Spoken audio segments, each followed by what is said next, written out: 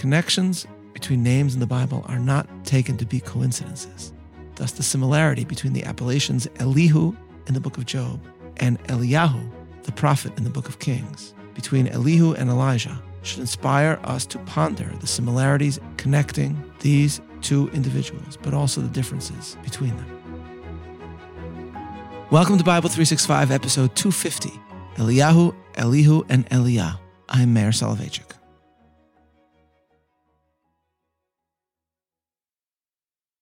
In her biography of Moses Montefiore, Abigail Green describes the turning point in the life of the philanthropist and activist who became the most famous Jew of much of the 19th century. As a young man, Moses Montefiore was wealthy, religiously observant, but not devout. And then, one evening, he had a vision of Eliyahu Hanavi, Elijah the prophet.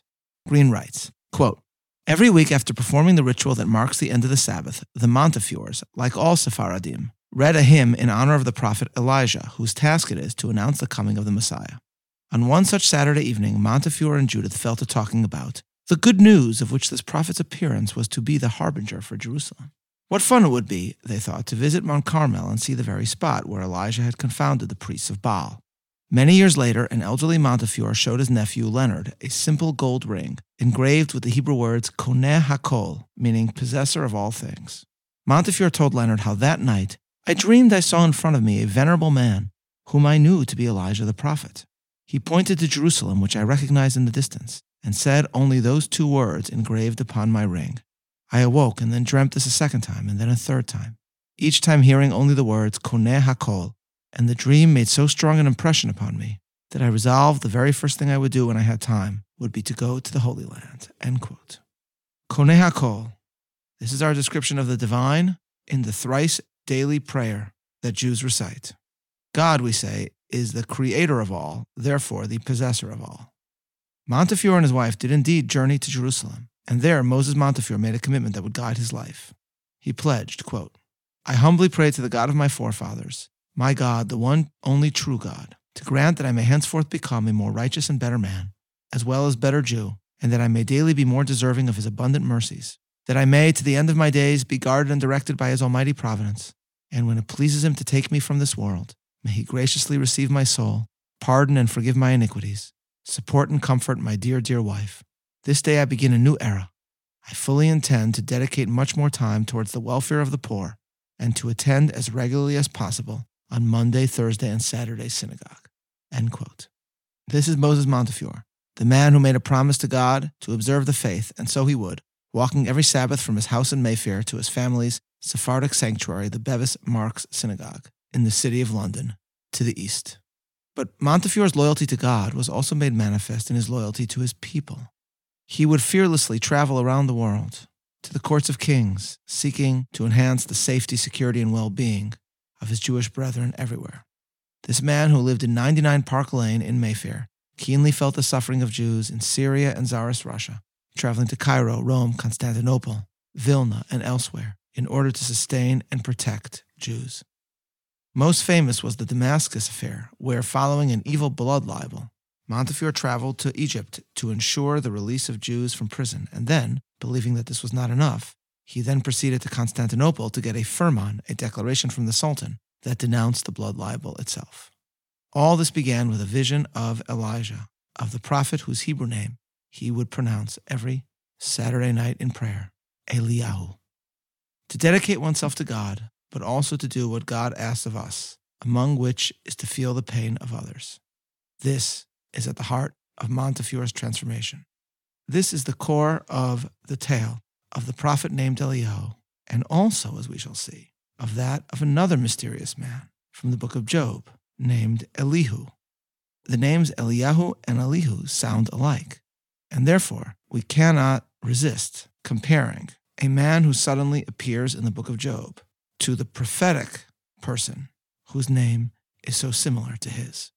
Throughout the book, the suffering Job inveighs against the state of the world, asserting that God has brought into being a mortal humanity with a hopeless existence. Job's three friends attempt to convince Job that he must be suffering for some terrible sin that he has committed. Job, in turn, defends himself against their accusations. Suddenly, out of nowhere, a man who was not mentioned thus far, appears. Chapter 32, verse 2.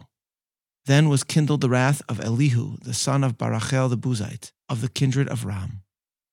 What has aroused the ire of this man named Elihu? As the book of Job explains, Elihu is distressed by the way that Job is speaking about God, and therefore he seeks to respond to Job's accusation about the hopeless nature of existence. But, as we are informed, Elihu is also upset at the assertions of Job's friends and seeks to respond to them. Verse 3.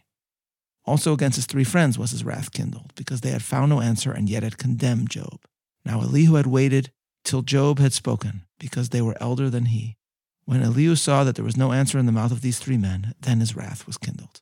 Elihu, in other words, is about to defend the honor of God, but he is also about to defend Job. Indeed, Elihu emphasizes to the three colleagues that though they, the friends, are senior in years, their immediate instinct to suggest that Job was sinful was entirely unwise. Verse 6, And Elihu the son of Barachel the Buzite answered and said, I am young, and ye are very old. Wherefore I was afraid, and durst not show mine opinion. I said, days should speak, and multitude of years should teach wisdom. But there is a spirit in man, and the inspiration of the Almighty giveth them understanding. Great men are not always wise, neither do the aged understand judgments. Therefore I said, hearken to me, I also will show mine opinion. Who is Elihu? We are not quite sure. He has apparently been listening to the conversation between Job and his friends, but when did he arrive? And what is his connection to Job in the first place? We are not told in the text, and we instinctively, therefore, think of another mysterious individual whose background is largely unknown, and who appears and then disappears in a somewhat mysterious way. And that is the prophet Elijah, Eliyahu, whose name is not only similar to Elihu, but who, as Rabbi Yaakov Medan points out, is the prophet known for his zealous dedication to the honor of God. Indeed, the Sephardic prayer that Montefiore would have said every Saturday night after Shabbat would have described Elijah, Eliyahu, as Ish Asher Kinei L'Shem Hakel, the man who is zealous for the name of God. That's the prophet Eliyahu. And here in the book of Job, we suddenly meet a man named Elihu, who is also zealous for the honor of God. For the several chapters in which he speaks, Elihu responds to Job's complaints by expressing what God himself will soon say to Job. That God, to utilize the phrase from Montefiore's dream, is Konei Hakol, the creator of all, and his ways are inscrutable. Thus, Elihu says in chapter 36, verse 22, Behold, God exalteth by his power. Who teacheth like him? Who hath enjoined him his way, or who can say, Thou hast wrought iniquity? Remember that thou magnify his work which men behold. Every man may see it, man may behold it afar off. Behold, God is great, and we know him not, neither can the number of his years be searched out. For he maketh small the drops of water, they pour down rain according to the vapor thereof, which the clouds do drop and distill upon man abundantly. Also, can any understand the spreadings of the cloud or the noise of his tabernacle? Behold, he spreadeth his light upon it and covereth the bottom of the sea. So Elihu says, and in an earlier chapter, Elihu makes the case that our awe at the Almighty, creator of all, possessor of all, should inspire us to trust in him. 35:13. Surely God will not hear vanity, neither will the Almighty regard it. Although thou sayest thou shalt not see him, yet judgment is before him. Therefore trust thou in him. Thus, Elihu defends the glory of God, but he also speaks out against the friends of Job who criticized Job himself. Chapter 32, verse 11. Behold, I waited for your words. I gave ear to your reasons whilst ye searched out what to say. Yea, I attended unto you, and behold, there was none of you that convinced Job or that answered his words. Lest ye should say, We have found out wisdom, God thrusteth him down, not man. Now he hath not directed his words against me, neither will I answer him with your speeches. And then we are told of the three friends' reaction to Elihu. They were amazed. They answered no more. They left off speaking. We are meant to envision, ladies and gentlemen, in our mind's eye, these three colleagues of Job, apparently great men of that society, suddenly silenced by this zealous young man who finally makes it clear to them that in responding to Job's complaints by telling Job that this was all due to Job's sins, they had been foolish, not wise, and had failed both as leaders in society and as friends because they reacted unwisely to Job's pain. Connections between names in the Bible are not taken to be coincidences. Thus, the similarity between the appellations Elihu in the book of Job and Eliyahu the prophet in the book of Kings, between Elihu and Elijah should inspire us to ponder the similarities connecting these two individuals, but also the differences between them. As Rabbi Yaakov Meidan points out, both men defend the glory of God, but Elihu also defends Job, and this point, I think, is deserving of elaboration. In Job, Elihu is connected to God, but also to man, whereas Eliyahu initially does not defend Israel. As we have seen in the book of Kings, Elijah fleeing King Ahab comes to Mount Sinai, where Moses once defended Israel, and God asks him, "What doest thou here, Elijah?"